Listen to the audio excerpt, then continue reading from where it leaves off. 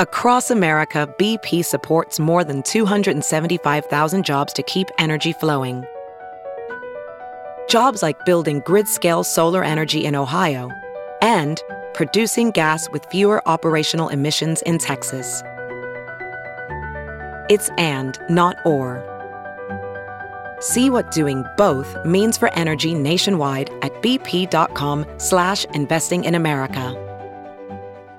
Hey guys, Adam Ray here for the About Last Night podcast. Oh baby, bonus episode time. First of all, thanks for listening. Thanks for subscribing. If you haven't, subscribe on YouTube to the About Last Night podcast YouTube channel. Of course, subscribe on iTunes and Spotify. Follow us on Twitter and Instagram at ALN Podcast for all the clips and upcoming episodes.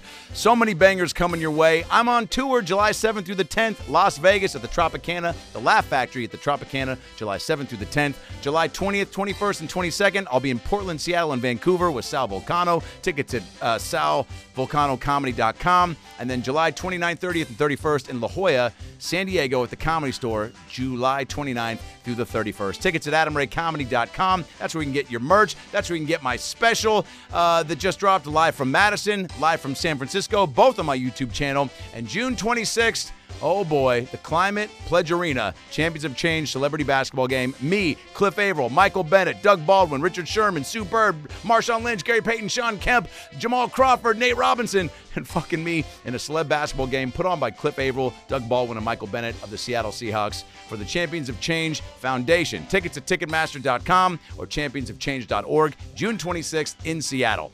That's why we have today's episode. Cliff Averill, Seahawks legend, Seattle hero, is on the show. Enjoy it, love it, and come out to see us June 26th at Climate Pledge Arena to see me break all my bones. Here we go. Hey, it's Herbert. And you're listening to the About Last Night podcast, you slippery little son of a bitch. About last night.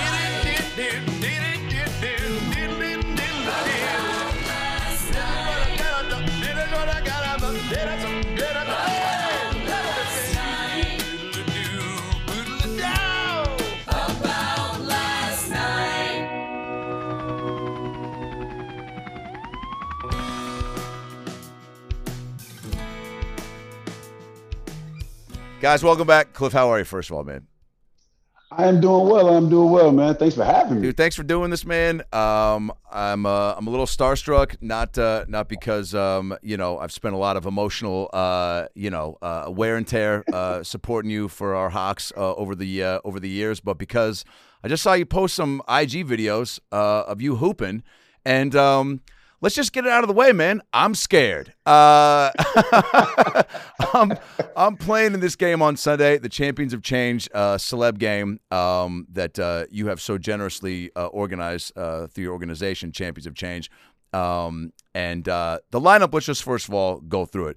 I mean, in addition to having Joel McHale and Kevin Calabro commentating this bad boy, our coaches are Beast Mode, Marshawn Lynch, Sue Bird, go to the WNBA, GP, and the Rain Man, Sean Kemp and Gary Payton, two legends and a Hall of Famer and future Hall of Famer if they get their shit together.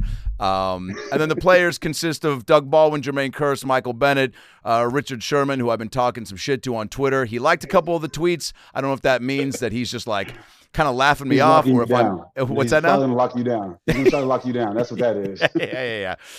Jamal Crawford, Isaiah Thomas, Rashard Lewis, Nate Robinson, and Adam Ray. And my mom literally texted the other day to me. She goes, "Have they added any other non-athletes?" And I was like, "Fuck you, Mom. You know I played high school ball and intramurals at SC." So thanks for letting me participate. It's a real honor. And, dude, it's a double honor to actually talk to you, man, because, as a comic and an actor just getting into the business, all you want if you're a sports fan as a comedian is to meet and hopefully become homies with your idols. And so the fact that you even responded to my IG message and sent a voice note back, and I made you laugh by referencing that I was quick fat and that the game needed quick fat, really just boosted the ego, dude. So thank you, and you're a goddamn legend. Thank you for reaching out and wanting to be a part of it too. I don't take anybody that's involved. I don't take them lightly. You know what I mean? So we appreciate you wanting to be a part of it, and it's going to be fun. It's going to be fun. Now, does that mean that I can already count on your vote for MVP? Is that? No. I'm telling you right now, I'm trying to win MVP. Dude, I had no idea that you were Well, let's just go through it, man. You were, in high school, you were a track and field star in your junior and senior year seasons. Shot put title in 2004 in the 2A Region 2. Record career 15.91 meters. You're in third place in the shot put in the outdoor state finals. 335-pound max bench press and posted a 4.6 40-yard dash time, which we share that. Cliff and I share a lot of similarities. 40-yard dash time, the same body, and the same love for wristbands and bracelets. But dude, I didn't know you were a 4-star athlete, but it fucking makes sense. Yeah, no, man. But I was a late bloomer, though. I was basically a hooper my entire life. I started hooping probably in middle school, and then the only reason I started playing football was because all my teammates were playing football. I had nobody to play with. Gotcha. During football season. Gotcha. You know what I'm saying? And I played, and I didn't start playing until 10th grade. So I went out 10th grade. I was trash. Didn't know how to play this sport. And then 11th grade, I kind of got a little bit longer. Yeah. I was like, oh, you gotta just knock people down. Like that's and it hurts, but once you get over that part, it's kind of easy. So I balled out for 6 games my junior year and started getting some scholarship offers. And I actually got offers because I got offers based on me just being an athlete. So a lot of schools actually would come watch me play basketball and was like, okay, we'll recruit him as an athlete and we'll figure it out. Wow. Is that kind of unheard of? Because I feel like usually people recruit guys based on one sport, but they just thought you could do it all, and they're like, we just know that we want you in some capacity. Yeah, because again, I only played 6 games my junior year. I ended up breaking my leg. Bro, that's crazy. But those 6 games, I crushed it. And then so, because they only had a small sample size, they would come watch me play basketball that season. It's like, oh, okay, he's a pretty good athlete. He clearly has the football mentality. And, I just started getting scholarship offers based off of that. Were you a DN in college and high school before college?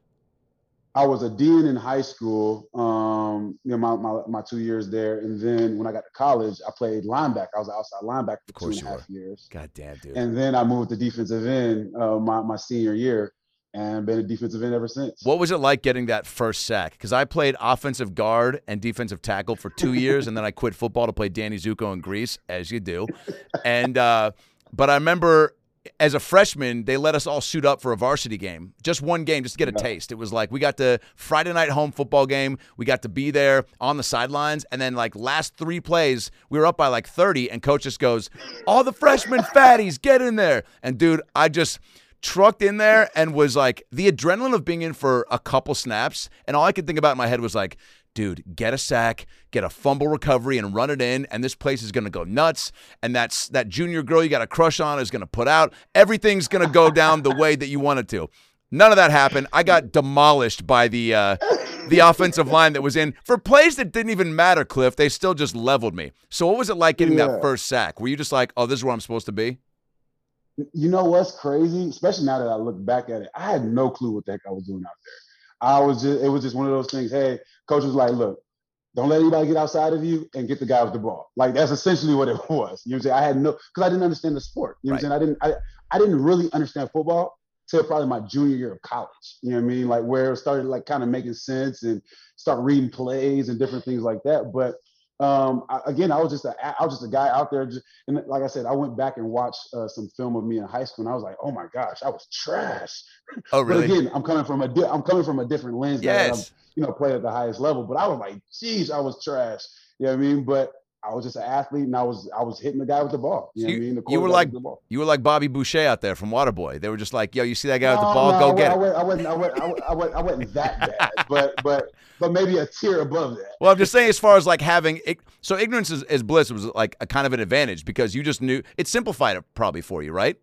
Exactly. It wasn't too big for me. The game wasn't too big. It was like, all right, set the edge. Don't let anybody get outside of you. And then when the quarterback drops back when he drops back to throw the ball, try to demolish him. That was really it. Did you have just the fact that, I mean, and I want to go through real quick here just so you can feel some of this, but Super Bowl champ, Pro Bowler, second team All Big Ten, career stats: 298 total tackles, 74 sacks, 34 fumbles, 7 recoveries, 1 interception, 2 defensive touchdowns. In 2016, you were named NFC Defensive Player of the Month for October. Named to your first Pro Bowl that year. Ranked 56th by his peers on the NFL Top 100 in 2017, which I feel like is to make that list, especially by the peers, is pretty fucking incredible. That's most important. I want to go through a few more things, but like, talk about that for a minute. Just getting to a point to where you've been grinding in the league and you get on a squad where it feels like it's a good fit and the success is kind of mirroring the work you've put in. Is there a difference between, obviously, and I think there is, winning a Super Bowl versus getting named to like the top list of a year by your peers? I think because the league is based on popularity a lot of times, right? You know, you're gonna know your quarterbacks, you're gonna know maybe that one defensive player. If he's a first round draft pick and he's somewhat decent, you're gonna know about him for the rest of his career, right? So there's a lot of politics that play into that. And I realized that my 4th season in the league, where it was like, you know, you play for the Lions, so we're not on TV that much, you know. But when the first time I realized, okay, I might be decent at this game, was I was on the sidelines. We're playing the Chicago Bears, and I'm a big fan of Peppers, Julius Peppers. Oh yeah. Obviously being a defensive end or whatever, right? And he runs to the sideline and he's like, "Cliff, keep doing your thing, man." I'm like, he knows my name. Like, what's going on? Yeah, I mean, this is a Hall of Famer, right? He's the GOAT at that position. But man, keep doing your thing. And then he comes and talks to me after the game. And he's like, "Man, I've been keeping an eye on you since you got into the league or whatever." And I'm like, okay, so it's really about my peers because these guys know the game, right? These guys understand that grind. Yes. So, so I stopped paying attention to what the media was saying about me or not making it to Pro Bowls and different things like that. When, just Julius Peppers comes up and talks to you, the Jared Allens come talk to you after games and they know your name on a first name basis. Crazy. It's like, okay, these guys see me, these guys because I clearly know who they are. Yep. But the fact that they know who I am, that's the real respect for me. Yeah, it does. I think it's similar to comedy in that regard, where it's like, accolades and that type of stuff, and those lists or Variety's top 10 comics to watch. Those types of things do boost the ego, but it is more of the respect of your peers. Like, if I'm bringing up Chappelle popping on a whatever and he says good set or whatever, that means way more to me than getting on that list. 10 times more. Yeah. 10 times more because they understand the craft, right? Not saying like fans understand the game from a fan's perspective, but someone that's that's in it, but is a GOAT, that's a legend. The first time Tom Brady calls, "Hey Cliff, hey man, hey, you getting too close" or something like that. Like, that's Tom Brady. Yeah, dude. So like those moments are way better than making it to the Pro Bowl or any of those accolades that come from people that aren't necessarily in that grind or in that profession. When Tom says something like that mid-game, like, I guess as a fan, we're always also curious. Like, people assume, in comedy and acting that everybody knows each other once you get into a certain, like, level of the game. Mm-hmm. And so people, I think, when they see you guys chatting mid-game or even post-game, that you all know each other, but it's like you might have some ties, because of maybe having a similar agent or maybe going to camps as a kid together. But more often than not, you're meeting, Brady for the first time on the field during a game? Facts, yeah. I mean, we don't know each other. Like we're not part of the same crowd unless we're teammates. Right. Usually, you don't know. And it's 53 guys on every team, right? So you're not gonna know everybody. But when anybody calls you out, because at the end of the game, trust me, Brady's not talking to everybody. Yeah, right. Like he doesn't know the third string defensive end, right? So, when someone like that comes up and hollers at you and tells hey, stay at it. I see you. Like you're becoming fierce out here. Whatever it may be. Like that is way cooler than any accolades you can get because these guys have seen the greatest of the greatest, right? They're at the top of the game. So it's way cooler to get praise from your peers than anybody else. Have you when you get compliments like that, is that like do you drive home, you start blasting some Phil Collins fucking da, da, da, da, da, and you just like pull right up to like Dick's drive-thru and just go, "Man, just give me everything. It's all right. I'll pay for like what does it do to the ego? And do you take that and does it or do you go straight to the gym? Like those on-field compliments from people that you look up to, I feel like has to motivate you in a way that you almost didn't anticipate because there's no way to prep for that type of stuff. You just, once you get into the league and I'm sure you're a part of it, it's like Brady saying that to you, you don't just go, "Thanks, Tom," and then move on with your day, right? Sure. No, it's more, for me, it's just reassuring that I belong here. Gotcha. You know what I'm saying? Yep. I belong here. I can play in this league. Whatever I'm doing, it's working, but like now it's time to put it into overdrive, Yeah. right? And keep grinding and take it to another level. But that's more so what it was for me. Is just like, okay, Tom sees me. All right, cool. Like now, let's go back in this gym. Let's get active. Let's keep working on our craft. So it can be a longer conversation next time or something. I don't know, but Yeah. you know what I mean. Like even Drew Brees and some of those guys, like when those guys are hollering at you after games, like, hey man, you didn't have to hit me that hard or whatever. Right. Like that's what it's all about, man. I was gonna say, is it also like, the way Bird and Magic had a nice rapport, but then they always said when they were on the court they were just going at it. So it's like if Brady says that to you, it doesn't make you want to go, the guy wants to be my bud. I don't want to knock him out next thing. No. Yeah. Heck no. I'm still trying to demolish that guy. Yeah. I'm trying to get after. I want him to feel me. Always. But I think where people sometimes get the game of football confused, especially younger players and like fans, like everybody, like no one's out there to actually hurt anybody. Right. Like we understand this is our livelihood, right? But in the same breath, I want you to feel me. Every time I'm coming around that edge, I want you to understand Cliff Avrils on your behind, right?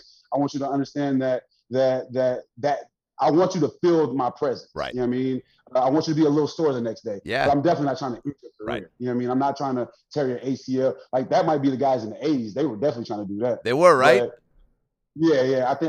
I think so. Yeah, I dude. definitely think so. Yeah, man. Like, I mean, but for us, it's like I want you to feel my presence. I want you to understand that I will smack the mess out of you, but I also want you to get up the next play so I can do it again. Right. I'm not trying to get you out of there and end your career or nothing like that. So growing up in Jacksonville, was being a pro athlete even on the radar? Like, what were when you were farting around playground, the street, neighborhood, whatever? What was like young Cliff Avril aspiring to do? NBA. That was my thing. I wanted to be in NBA because So my junior, or not my junior year, my 8th grade year, I was like 5'6". Going into my freshman year, I was 6 foot. Going into my sophomore year, I was 6'3". So in my head, I'm like, shoot, I'm gonna keep growing. Yeah, I'm like I'm stretching out. I'm stretching out. My mom's 5'2". I never considered that part. Yeah. My mom's 5'2". Yeah, my yeah. dad's 6'1". She pulled you down a little bit. So when I stopped growing, I've been 6'3" since my sophomore year, right? But for me, like I thought I was gonna be in the NBA. Like that was my ultimate thing. I actually almost quit football after my 10th grade season. Like I'm just gonna focus on this basketball thing. But one coach told me, he was like, man, don't put all your eggs in one basket.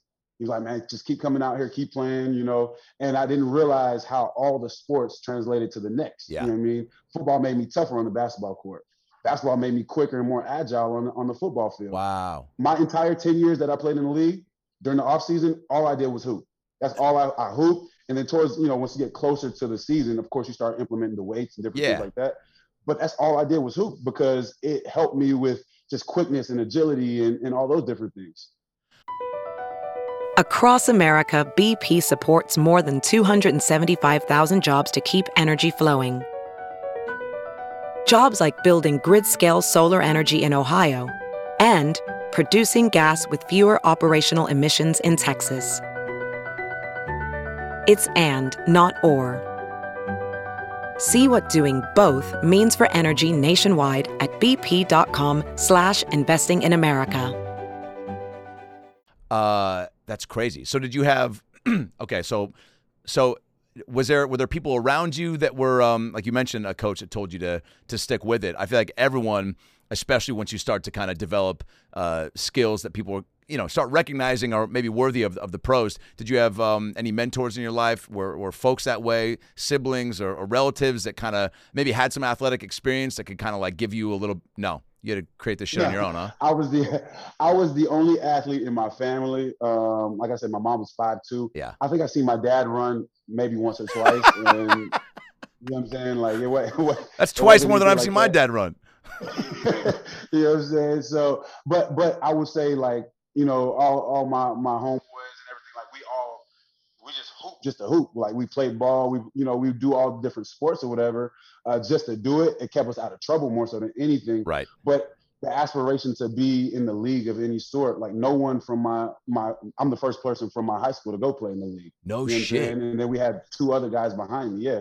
So it wasn't something that I seen per se, like seeing other guys doing. It was just more of, it just happened. Honestly, my ultimate goal was like when I started playing ball, and I realized like, like school started writing me and stuff, I'm like, oh, I can keep playing ball after high school, you know? Okay. And when I got to college, it was like, oh, I can actually make it to the league. Like I wasn't thinking about the league. It was just more of I just wanted to be the best on my team. That was the ultimate goal every step of the way. I just wanted to be the best on my team. And if I was the best on my team in Jacksonville, I realized like I'm probably one of the best in the state. You know what I mean? Because it's Florida. Like it's football, everything, right? Got to college, same thing. I just want to be the best defensive end on my team. If I'm the best defensive end on my team, I'm probably one of the best in the Big Ten. That it just limited it made it a smaller pool in my eyes. Dude, I love that. And then it just kept rolling from there. That's actually an incredible mindset to have, because I think, you know, you can get so caught up in like having those like big picture, which is fair, and everyone should dream big like that. But it's like you made shit attainable and you know, controlled it more and made it more contained. Yeah. And just like, if I hit this, then that's going to happen. If I hit this base, then that's going to happen. You said Florida was big. Now, go ahead. I'll say I didn't know the grand scale of it, but that was just my goal, was to be the best in that moment, right? Best on the team. But like, I didn't know, like, I wanted to be the best in the Big Ten. But then when I look back, I was like, if I'm the best in the Big Ten, I'm one of the best in the country. Yeah. The Big Ten is not a small. Yeah. You know what I mean? So it just kept rolling from that perspective. And even in the league, I just wanted to be the best on my team. If I'm the best on my team, then I'm top 32 in the NFL. Like, that's cream of the crop. Yeah, you know what I mean? You said Florida was big for football. I know, was it similar to like Texas? Like that Friday Night Lights type shit? Yeah? Oh, yeah. Yeah. Oh, I mean, Florida, Texas, and Cali are probably, and some people would argue with some of these other states, not fooling with any of those three states, right? Yeah. Florida and Texas are probably the best. Georgia's up there too. But Florida and Texas, Friday Night Lights, it's unreal. Like, I mean, now Texas is to the extreme. It's on steroids. Like they're having 20,000 people show up. Yeah. But we'll still have 5,000 to 10,000 people show up to a game easily, especially at our heyday. Oh, it was nuts. Was it a blast? Do you reflect on those days with like a lot of fondness, as far as like just enjoying like high school sports? You know, it's like my basketball squad, we were one game away from the playoffs, which would have been the first time our high school would have gone to the basketball playoffs in 20 years. And I still think about that. Do I think about missing a shot that would have put us there? A lot? Yeah, sometimes, Cliff. But like not, but just those times are so like unique, and I'm sure the guys that you came up with at that time, you know, that's like a bond you just can't replace, right? For sure. I think high school football is the most freest form of football that I've played in. Right. Less pressure, no pressure. I was just out there having fun. I didn't know I was good at it. Yeah. You know what I mean? Just trying to figure things out. And then when you get to college, like what people don't realize with college scholarships is, you sign your scholarship every year. It's not a 4-year scholarship, right? You sign it in the spring of every year. So like you have the pressure of making sure that hopefully these people want me around the next year. You know what I mean? And then the league is a whole different ball game after that, you know, the business part of it and everything else. So like high school football was the freest form of football that I played in, and probably the most fun because I just didn't know any better. Right. So going in with this kind of like, you know, just wanting to hit these benchmarks, be as good as you can. When being up for the draft becomes like a reality, is that nerve-wracking? Is it people, a bunch of people that start telling you like, yo, dude, these teams are looking at you? Does it excite you? Does it scare you? Like, just take me through that process a little bit. All those emotions. Yeah. All those emotions. I would say, so I told you I played linebacker my first 2.5 years. Yeah. And then my junior year, I was playing both. And then they, like midway through my junior year, they're like, you know what, we're going to move you to defensive end full time. And I fought it because I was just becoming real good at linebacker and all this other stuff. And the guy that was across from me, his name was Anthony Spencer. And they brought me down because he was dominating that year. And he ended up actually getting drafted in the first round. But if you compared our stats were very similar. He had way more sacks than me, but tackles and everything else, our stats were very similar. Yeah. That's when I knew, okay, this NFL thing might be real.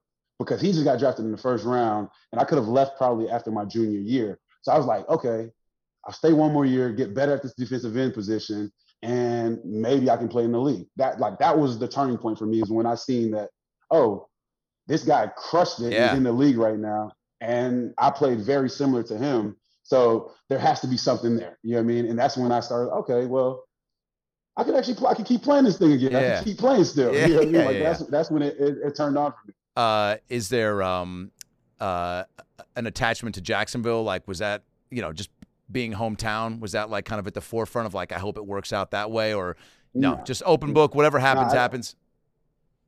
It was a roll of dice. The only thing is with the draft though, it's the first time in your life where you don't get to pick where you go.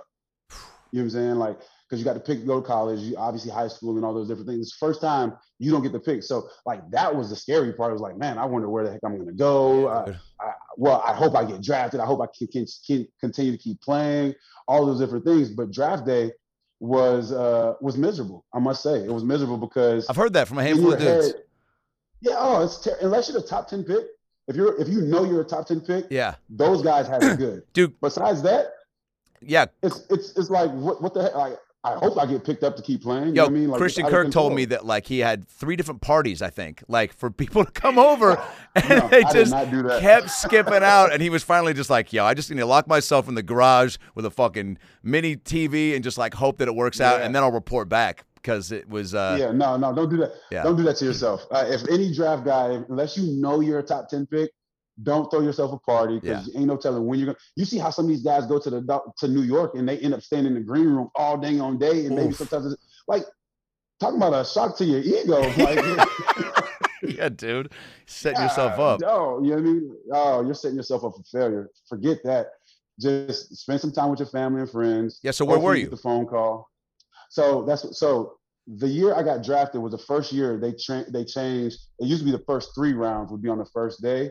They changed it to the first 2 rounds, and then the second day was the rest of them. Well, I thought I was gonna go in the second round.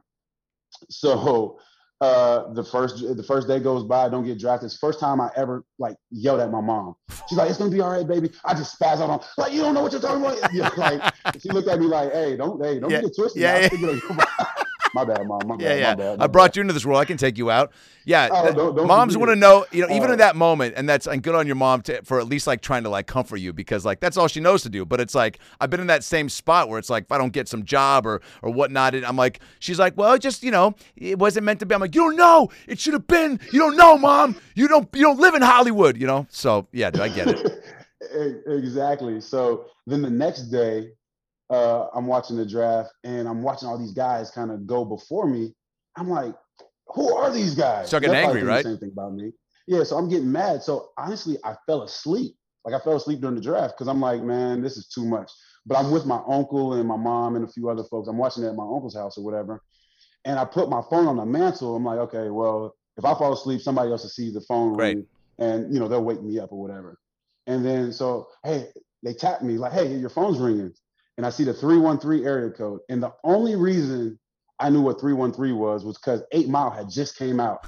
And with Eminem and all those guys, they're 313, they're chant. Yeah. So I'm like, wait up, that's Detroit. I don't know anybody in Detroit, so let me pick this up. You know what I mean? And then, they're telling me the whole spew, hey, we're going to pick you up in this next pick. How does it feel to be, do you want to be aligned and all this other stuff that they're telling you. But in the midst of them telling me this, they say it on ESPN and the whole house goes crazy. While you're on the phone? While I'm on the phone with them, shit, I didn't even get to see it on TV. I didn't even get to see it because I'm on the phone. I'm like, all right, I was making too much noise. Like I need to be quiet. Like what's going on? Where did the pizza get here? Why are you guys freaking out? Exactly. So they go crazy, and that was a sigh of relief for me because it was like, okay, I get to keep playing at least one more year, right? I got to figure this thing out. And it's the Lions though, and they had just had a terrible season, and I'll never forget this. My uncle looks at me and he's like, "Hey, go change that team. Go turn that team around." And then like 4 years later, I become the franchise player, which was kind of crazy to kind of think about it or whatever. But he was like, "Just go change. Don't worry about that. Don't be the reason why, and go turn things around over there." And then, like I said, 4 years later, I became the franchise player for him. Holy shit, dude! So that stuck with you, yeah? Was your uncle He's a guy that you for sure. Says stuff like that. It matters. He's a big part of it. Mm-hmm. No, it definitely matters. I mean, wait. So it was great though. So that's got. And that's one thing that people I think don't. Fans, especially with athletes, I think we just like assume like, okay, cool, man. Like you got like oh, sorry, you're going to a team that's having a losing season. You're getting to play professional football. You're getting paid to play the game. But like, hey, man, you're still a human being. Like knowing those facts and getting drafted there, was there a little bit of like? Before your uncle maybe dropped those words of wisdom on you of like, the emotional roller coaster of like, fuck yeah, I get to play. And then like, oh man, Detroit, like, do they even have a McDonald's there? No. You know what I'm saying? No, I was of the mindset like, man, let's go. I'm going to the NFL. Yeah. But yeah, like I mean, I'm from Jacksonville. I'm from the west side of Jacksonville. Like, I don't know anybody that was in the NFL at that time. You know what I mean? So no, it was definitely a blessing. Like, I'm like, man, I get to keep playing ball, and they're gonna pay me. Like, come on, I just did it for 4 years for free, basically. Like, no. So it was definitely of the mindset of like, man, I'm blessed to be in this situation, keep playing ball. You're such a personable, and I feel like a real savvy business guy too. When you got to Detroit, did you?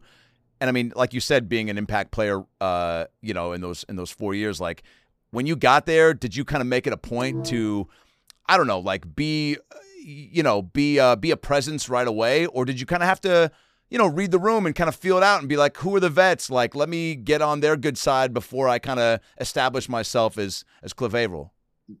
That's exactly what it was. I fell back, man. I was trying to stay out of it. I did it in college too, because they got the rookie hazing and all that stuff. Oh, yeah. I just want to be a fly on the wall. I'm just in the corner. I'm not saying much. I stay to myself. I mean, that's just naturally who I am, especially when I walk into a new space, right?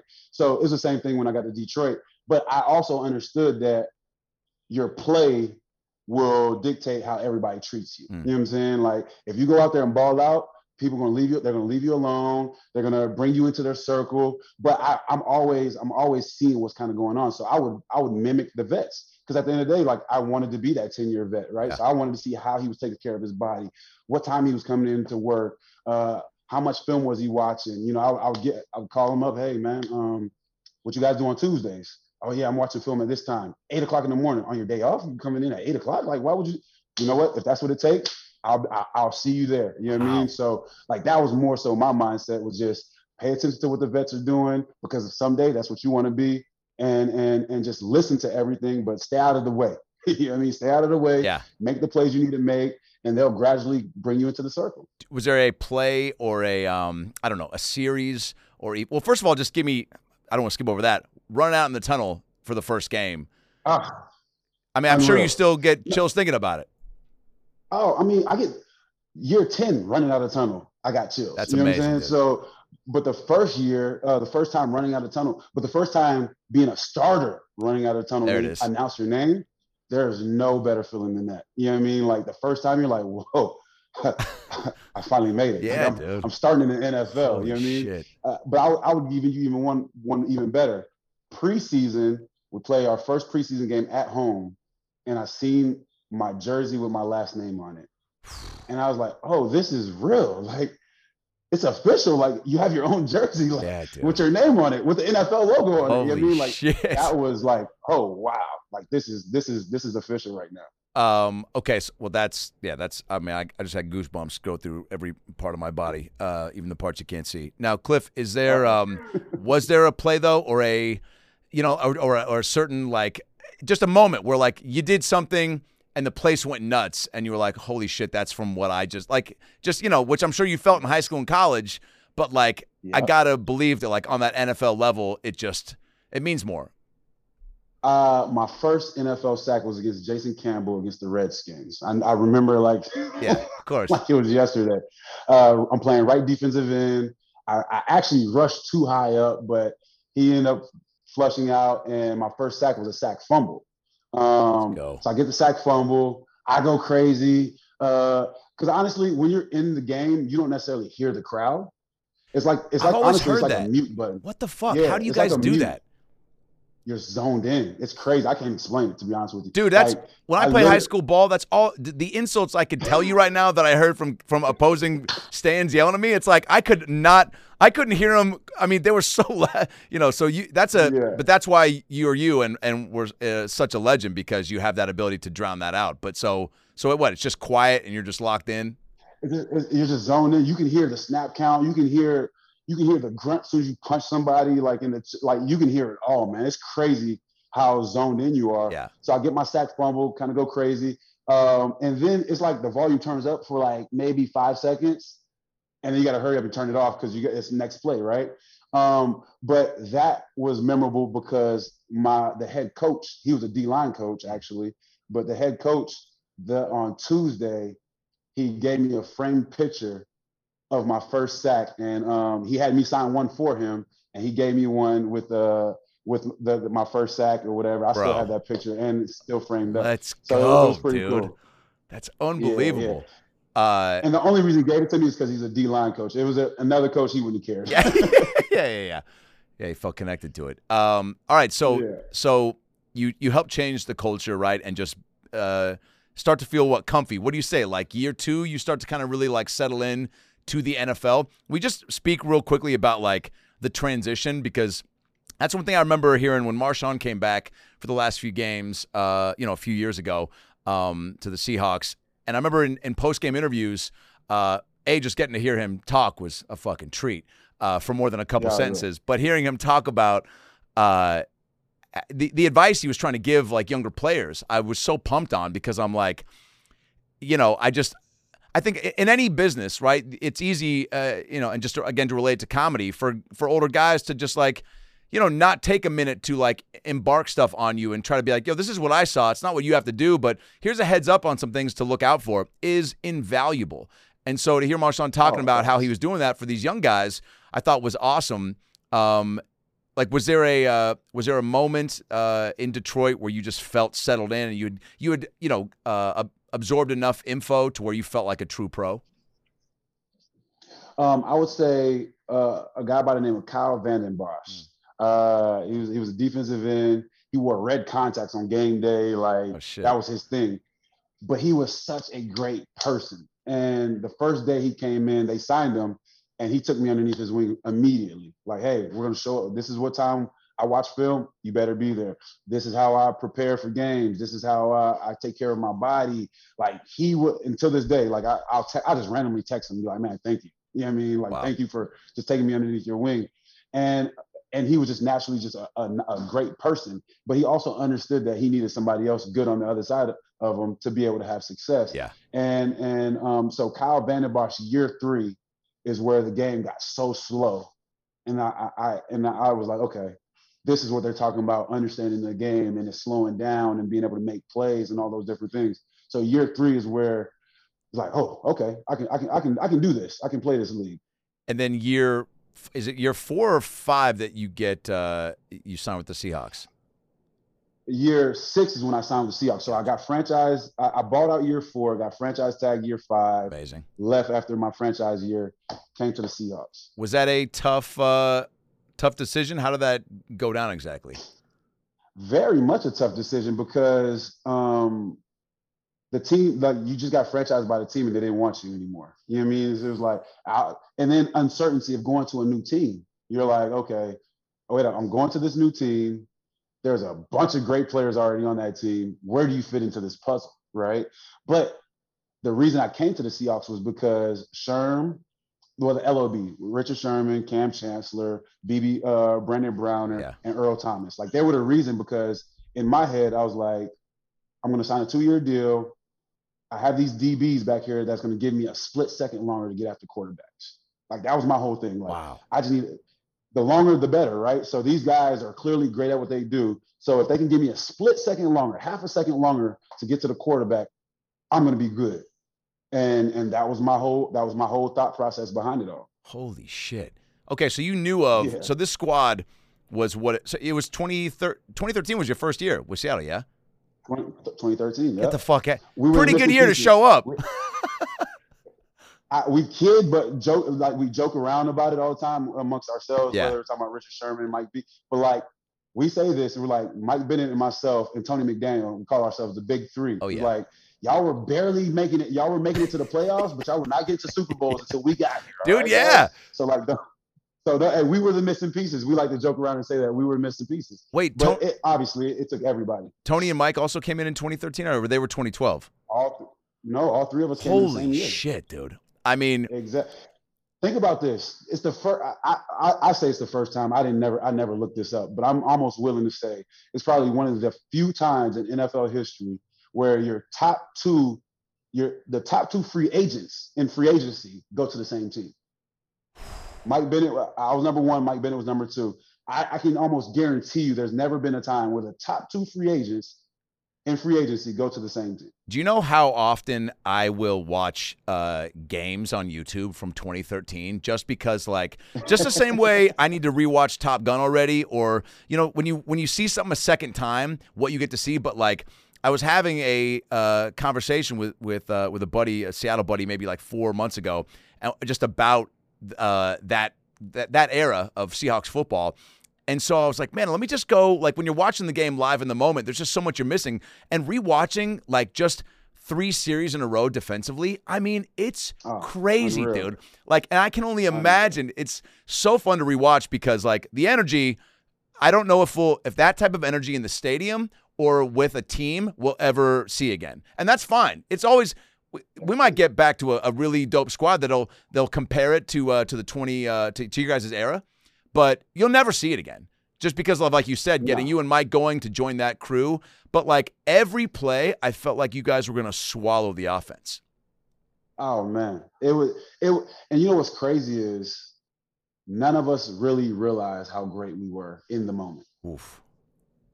Like all of us were like, we were just honestly just playing for one another. Like that was the thing, right? Because if you look at the team, it's so many characters on our team. You talk about Michael Bennett, you talk about Marshawn, both Richard sides Sherman, of the ball, Earl Thomas. Like guys were very vocal, but the one thing that was consistent was we all respected what everybody brought to the table, and we understood that we needed the next person to have the success that we're having. Yeah. Like that's not a thing that happens in professional sports, because it's easy the ego to take over and be like, no, I did this myself. Like Richard Sherman will come tell me like, hey bro, I appreciate you. Like I seen you on that play. That's what I got that pick on, or, hey, I'll hit him up. Hey, bro, I just need a split second longer, man. And I promise you I'm on his head. Right. So like that respect factor is what allowed us to be great for so long. You know what I mean? Yeah. Especially on the defensive side of the ball. So like that, but in the moment, we didn't realize how good we were. It's after the fact. Everybody retires like, hey, did you know we were number 1 for 4 years? Did you know like such and such? Like we were the best duos in the NFL for 4 straight. Like it was after the fact where we realized how good we were. Oh, dude, I'll send you some links, man. It'll blow your fucking mind. Just if you wanted just a little refresh on that. Yeah. I mean, and talk to me real quick about that, because like coming into Seattle, all I hear from players and people that get to be just in the building and is like the culture of the Seahawks organization, and what Pete kind of the bar he kind of sets, and just kind of like you said, people getting to be themselves. I got to assume that there's a little bit of like the LOB seeing you, Tony, and Mike coming in. I would assume being like, fuck yeah, we're getting these guys to be better. But is there a little bit of like, you guys are coming into our team, so like you said, going to Detroit, you kind of had to read the room and feel people out? Or did you guys all get there, and did you all kind of sit around just looking at each other being like, holy shit, this is going to be fun? No. All right, thanks a lot, Cliff. That's at Cliff Averill on Instagram. No, we end the show, yeah.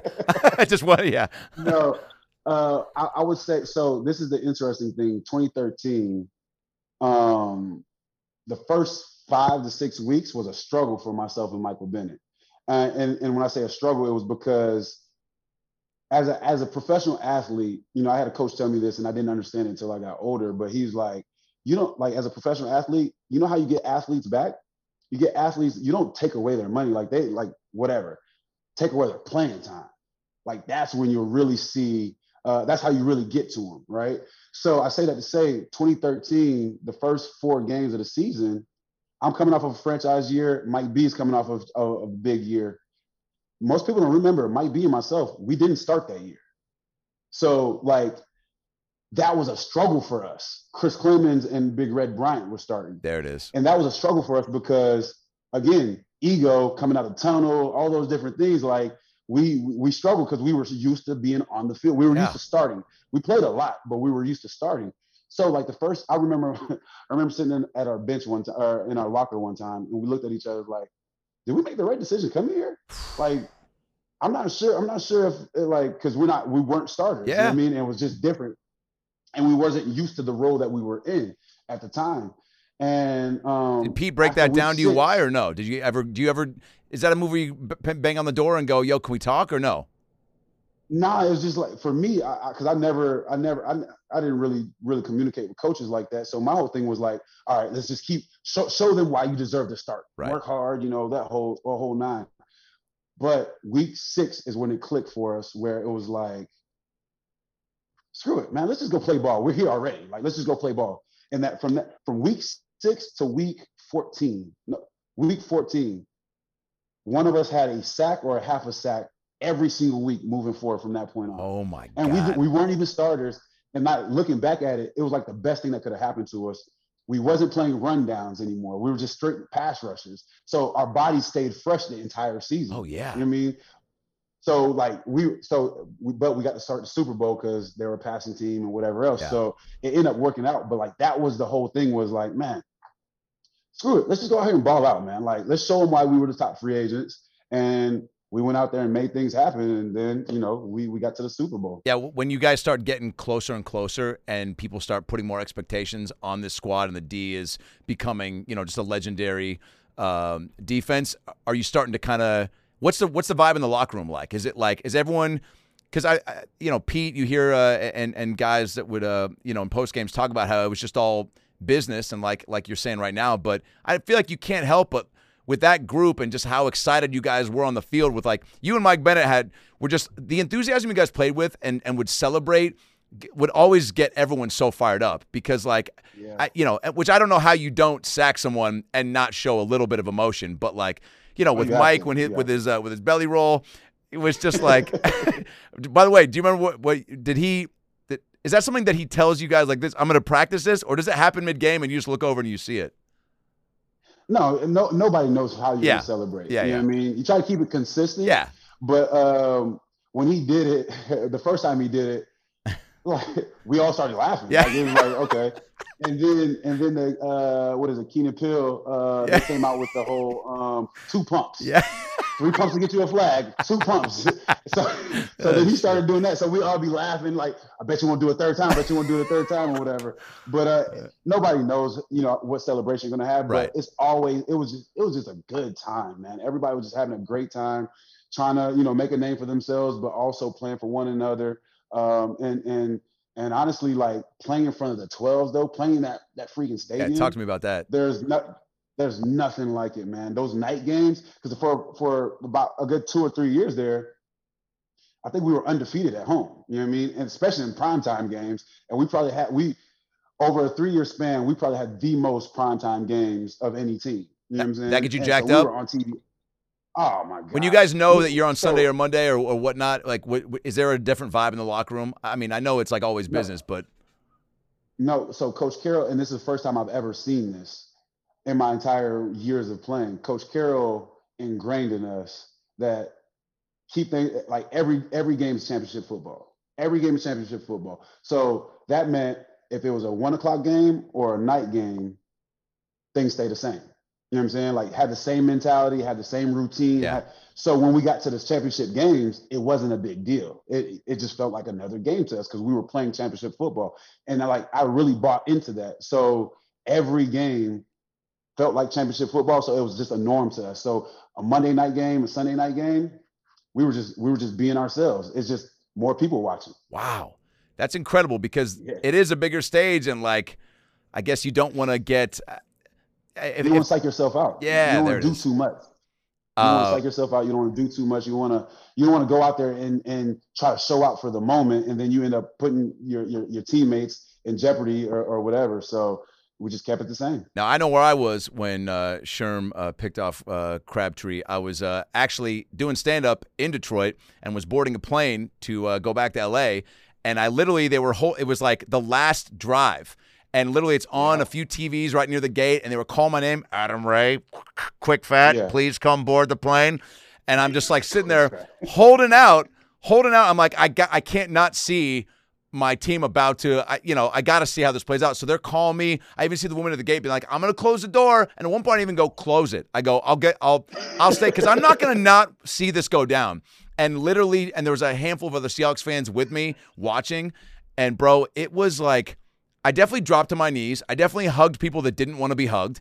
I mean, I threw my bag. I mean, it was fucking bonkers, dude. And so like just knowing that, and I'm seeing like the whole, CenturyLink go bananas. Do you remember what you were thinking and what you saw in that moment and what you felt? Man, it's crazy because, thinking back, like, we always said that game was the Super Bowl for us. Yeah. Like, because that was our third time playing them that year. They knew us. we knew them. True rivalry. Divisional opponent. Yeah. Yeah, it was just a huge rivalry.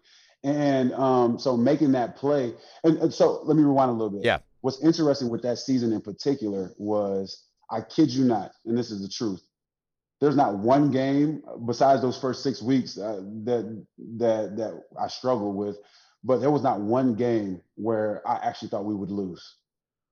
Like, I didn't care what the score was, and that went on for like 3 years. Like, I never even looked at the scoreboard until like it was 0, because I always felt like we were in the game. I didn't care if we were down 14 points, which was a rare, but if we were down, like, I never thought so. Even in that game, there was no doubt in my mind that somebody on this great behind defense is going to make a play. And whether it's going to be me, whether it's going to be Mike Bennett, Sherm, whatever. Like, I had no doubt in my mind that we would win that ball game. So look at that Texans game. I mean, that case in point, that Texans game down in Houston, man. Texans, oh my God. Unreal comeback. Unreal. Or you even think about the second Super Bowl, beating Aaron Rodgers, that crazy game. That's right? the craziest NFL game of all time, by the way. Like, I mean, of all time. By far. Yeah. By far. But like, I didn't realize how crazy it was until I went back and looked at it, because again, in my head, we're winning. Holy like, shit. I remember walking onto the field with Mike B, and he was like, bro, all we got to do is stop him 3 times, give Russ the ball, and we're going to score. And what did he do? He only got he made 2 of the doggone plays himself.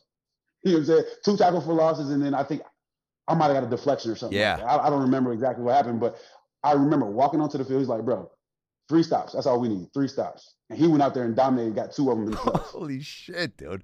Well, you said so that Super Bowl, once you guys, is the whole just, once we locked it down in Seattle and you guys are now going, which by the way, I went to that Super Bowl with 2 of my best friends from Seattle and who I used to do the podcast with, my buddy Brad Williams, who's a giant Broncos fan and a little person. So he's going into he's going in with 3 tall people into the Meadowlands as a outsider, because he didn't realize that there was a lot of orange at the stadium, but like after that first snap, and we were walking around New York City, by the way, Cliff, and my buddies and I, Adam French and Dale Tan, were like, yo, there's a lot of Hawks jerseys around here. Like, and we didn't realize, and then we get to the game, and it looked like a lot of orange. And bro, by the way, that kickoff, and by the way, I didn't realize you set the Super Bowl record by scoring the first 12 seconds of the game with a safety. Yeah. That, when that happened, seconds, by the way, huh? What's that? What's that now? I said 12 seconds. That's crazy, right? Insane, dude. Like 12 seconds. Bro, when that happened, I don't know if you guys felt that, but the eruption, it felt like we were in Seattle, and it was crazy. Oh, yeah. It felt like a home game. Yeah. No doubt about it. Yeah. Look, man, it was so crazy, because you're right. Like, when I got there for warm-ups, the orange is a little bit more vibrant. Yeah. I'm like, okay, there's a lot of Bronco fans in Yeah. here. But for kickoff, I'm like, oh, there's a lot of green. Like, the neon started popping up. Pop up, right? More, yeah. Right? And then, they botched the snap count. And then, I get the tag off and get the fastest score or whatever from that point. But going into the game, yeah, there wasn't a doubt. Like, we felt so mad and disrespected because no one was talking about our defense the whole week. It was only Peyton Manning this and Peyton Manning that. This offense is the best thing since whatever, and they're the number 1 offense. They're putting up all these points. And we're like, and I kid you not, I've told this story before. We watched film the day after the San Francisco game, the NFC Championship. Yeah. We watched film, and I remember looking in the D-line meeting room. We're like, these guys aren't that good, like up front. We're like, these guys aren't that good up front. Like, we're gonna get after them, and they like to pass the ball. Oh my gosh! And then I walk into the locker room. I kid you not, we walk into the locker room.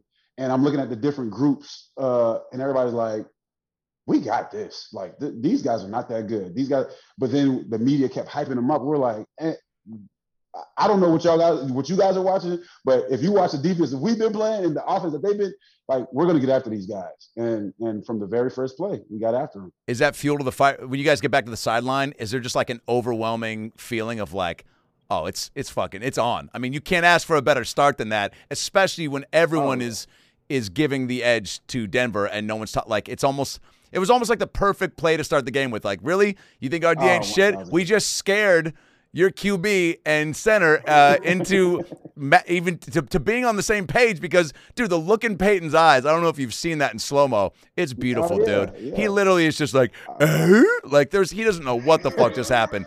And all you guys run into the end zone, dude, I mean, I'm surprised the rest of the 12s didn't join you guys down there because it was fucking mayhem. It was nuts, man. It was such a great time. But yeah, just for us, it was just like, this is what we do. Like we got so many turnovers that year. Like this was just one more turnover that we were causing, you know what I mean?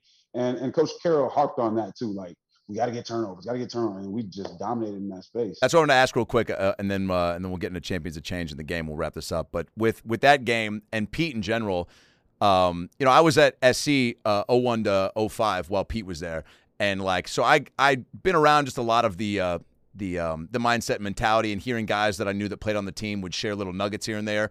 Going into the game, was there anything different than the season? And then double question on that with Pete. What did you kind of like? What was like the big thing you feel like you've taken away from being coached by him? No, there was again. I told you, championship. We played every week is championship football. So when we got to the championship, it was just another game to us. Wow. We didn't make it any bigger than all the other games prior to that. Now, and again, I really bought into that, and that was the first time I've ever even heard that philosophy. Because typically, as an athlete, Monday night games, Sunday night games, like you're trying to turn it up to a whole nother level, but you end up doing things that you don't normally do. Yeah, you know what I mean. So when we got to that game, it was no different. But I would say the biggest thing that I took from Coach Carroll that I implement even in my businesses nowadays is making sure that you're prepared for the opportunity, but don't make things up. Do not make things up. Meaning, whatever situation you're in, keep it consistent with whatever that philosophy is. Right? Don't, because you see something new now, like you start, okay, well maybe I can make this work. Maybe I can try. Don't make things up. Keep the main thing, and don't make things up. So I would say that's one of the biggest things for me that I still kind of go by. And then also, again, keeping things the same in the sense of good or bad, keep moving forward. You know what I mean? Keep moving forward. If it's a good play, all right, cool. Celebrate for a split second and move on to the next. You know what I mean? If it's a bad play, all right, make your mental corrections and move on to the next play. And that's how I try to move through life. Was Pete as enthusiastic and like childlike, just sense of wonder as he seemed on the sidelines? Like, I mean, he truly seems like a little kid out there just getting to be around his heroes. I joke with him from time to time whenever I see him and say, hey, Coach, whatever you're on, I need some of that when I'm 60. All right. So let me know what that recipe is. I need some of that, because it is unreal to see how much energy he used. I used to see this man, he was like 66, 67 at the time, launching the ball 40, 50 yards down the field before practice, like just throwing with the wide receivers and stuff. I'm like, and just had so much energy chomping on that gum. And I'm like, what are you on? I'm hurting right now. Yeah, dude. I'm 27, 28. You know what I'm saying? Like, what are you like how are you doing this? But what if he just I have no clue what he's on. What if he just comes out one day and he's just like, 4 Locos and Kit Kats, baby? And you're like, all right, fucking whatever works for you, dude. Whatever works, Coach. I'm trying that. All right, so we got this game on Sunday, and I'll tell you this much, first of all, Cliff. I haven't been more excited to do anything in my entire life. First of all, you're getting the first taste of NBA basketball back in Seattle, which I'm sure is not lost on you. But the lineup, the people that have come out to support you in Seattle is, I think, just a clear sign of like what you mean to the city and what you mean to like a lot of people that are in your life. First of all, tell me how Champions of Change got started, why you started it. So Champions of Change actually is myself, Doug Baldwin, and Michael Benny. Yeah. We all have our own organizations, and we partnered up together to create Champions of Change. And the first time we even talked about, we knew we wanted to do something big in the city. And Mike Bennett and myself, we were talking through it. Like, we did a big Twitter poll, like, hey, he wanted to do flag football. I was like, bro, basketball. Like, basketball, because basketball is what's missing. They got the Seahawks. They don't have the Supersonics. Yes. So we did a Twitter poll, and everybody went crazy over basketball. So that's how we came to that conclusion. Bro, I used to go to the And then Gary we, Payton All-Star Classics in Seattle when I was a kid there. Were they having those when you were there or no? Was this maybe after? Okay. Nah, they didn't have no, But any of these types of celeb classics, dude, always crush. And now we're talking about when there's no NBA there. So, like, double exciting. Exactly. So, you know, and we all had, like I said, we all do a lot of different things in the community. So we're like, man, we could make a bigger impact together. We can make a bigger impact together, and be able to reach more people if we just collabed on this. So basically, teamwork again, and try to win a championship off the field. Essentially, was our mindset. And as we got this thing going, Climate Pledge had became, you know, obviously they had just renovated it, and you know, got to communicate with those guys. They were so excited about it. It was like, man, this can actually be a pretty cool thing. And it's all going, most of the proceeds are going to different organizations that are in the community. Like, for example, the organization that I'm supporting is called the Odessa Brown Clinic. They've been a staple in the community forever. And it's all about shedding light on the smaller organizations that are still making an impact in the community. You know, the Seattle Children's, they do great stuff, right? But everybody knows about them. You know, but so for us, it was just, all right, let's shed light on some of these smaller ones that are in the community as well, that's making a huge impact as well, and bring awareness to what they're doing so people can get behind them as well. So was that the goal? Because you've been, and I think the Seahawks crush it as far as staying active in the community, and you were so good about that during your playing days too. And is that just something that you, like, from the get-go, even before you got into the league, were just, like, really set on, like, you wanted to make an impact off the field like this as well? I think, no, I would say it became more of a thing. Like, I always wanted to give back. Yeah. I used to watch my mom give back all the time, right? Because both my parents are Haitian. And I used to watch my mom send money back to Haiti all the time. And she wasn't making much money, right? So I used to see the giving piece of it. But it was more along the lines, once I got a little bit older and I had my first son, you know, it was like, okay, how do we find ways to give back? And initially it was juvenile diabetes, then it scaled off to doing more things. But I always knew that I was fortunate enough to play a game for a living. I made some decent money doing it. I also understand the other side of it, that there's, you know, the community that I come from, there's a lot of people that are struggling that don't know. I've been fortunate to be exposed to so many different things. Yeah. So I felt like it was only right for me to give back to kids more so than anything, but give back to the community that gave so much to me. That's incredible, man. And well, and this game on Sunday is just a string of, it's going to cut out in 1 minute. I thought you were 6 into 3:15. Oh, okay. For real? All right. If it closes off, we'll call back. Cliff, do you got like 10 more minutes, or do you want to shut it down anyway? You got to bounce, huh? Actually, I got a call at 3 all right. myself. All right, cool. Before it wraps up, you're the man. Championsofchange.com, right? For all the ticket info? Mm-hmm. Championsofchange.com, championsofchange.org. Actually, championsofchange.org. Go check it out. You can get tickets for the game. There's still a few more tickets left. All your favorite celebs, all your hoopers. I mean, Gary Payton's going to be in the building. Like, anybody that loves basketball from Seattle, that's enough to sell it by itself. Sue Bird's going to be in the building. Marshawn. I mean, everybody's coming out to support us, and I'm excited about it. Let's do a wrap-up episode after the game to kind of break everything down. You want to?